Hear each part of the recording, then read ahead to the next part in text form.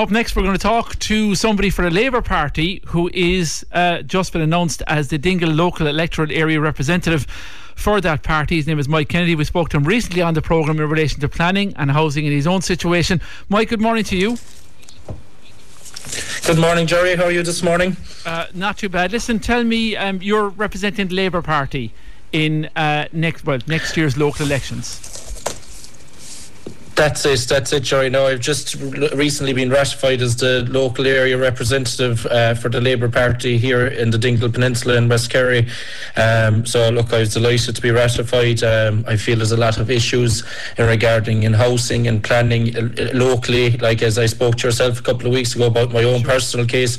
But even since then, the amount of people that have come to me after hearing that interview on your show and have expressed their own issues to me, and it's stark, really, the amount of people looking for social housing and affordable housing throughout West Kerry as well as the people that are having difficulties getting planning permission. So as I said to you previously, it's a national issue. It's very much a local issue, and it's something that I hope that going forward that I'll be able to make some bit of inroads on if I'm successful next year.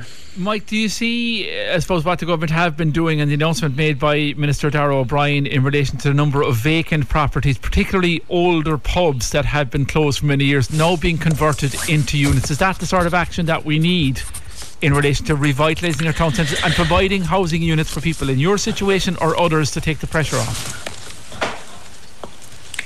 It will go some bit towards it, but there's an awful lot that I feel needs to be done for affordable housing. Like just here on the Dingle, I was just looking into it.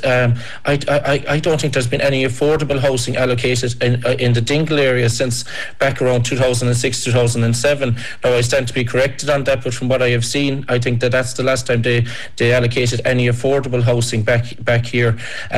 There's not too many empty buildings in around Dingle town, closed up pubs or anything like that. I think there's maybe two of them at the moment in Dingle, but I think one of them is due to reopen again shortly. So on a local level, for me, I don't see how it will have a huge effect locally in the Dingle area, but like maybe nationally, there may be in other towns, there may be a lot more boarded up old pubs and stuff that it may come into effect that they could convert. But I think really that what needs to happen is that they need to start looking at trying to encourage probably more landlords back into the market. There's no long-term rentals available throughout West Kerry at the moment, and it's something that they need to address. Now they're currently targeting Airbnbs at the moment back here. That's only going to go a small way. Like the Airbnbs is not all to blame. I feel they need to do something to encourage landlords back into the market. I've seen the last number of years landlords just jumping ship, really, and just getting out of the long-term rental business. And look, without landlords, you don't have tenancies. So I think it's something that will need to be addressed going forward. Is there something that where the government are taking steps, apparently yesterday, tentative steps towards going down that road, maybe the tax treatment of landlords because of the numbers of smaller ones that are getting out? If that was done, would you have smaller landlords opting less for short-term lets, holiday rentals, and more for long-term rental in the West Kerry area, do you think? Well, I think, to be honest, not only in the West Kerry area, I've been calling for something like that myself on a professional level for the last 3 or 4 years. I think it's personally, I think it's the way that they'll have to go.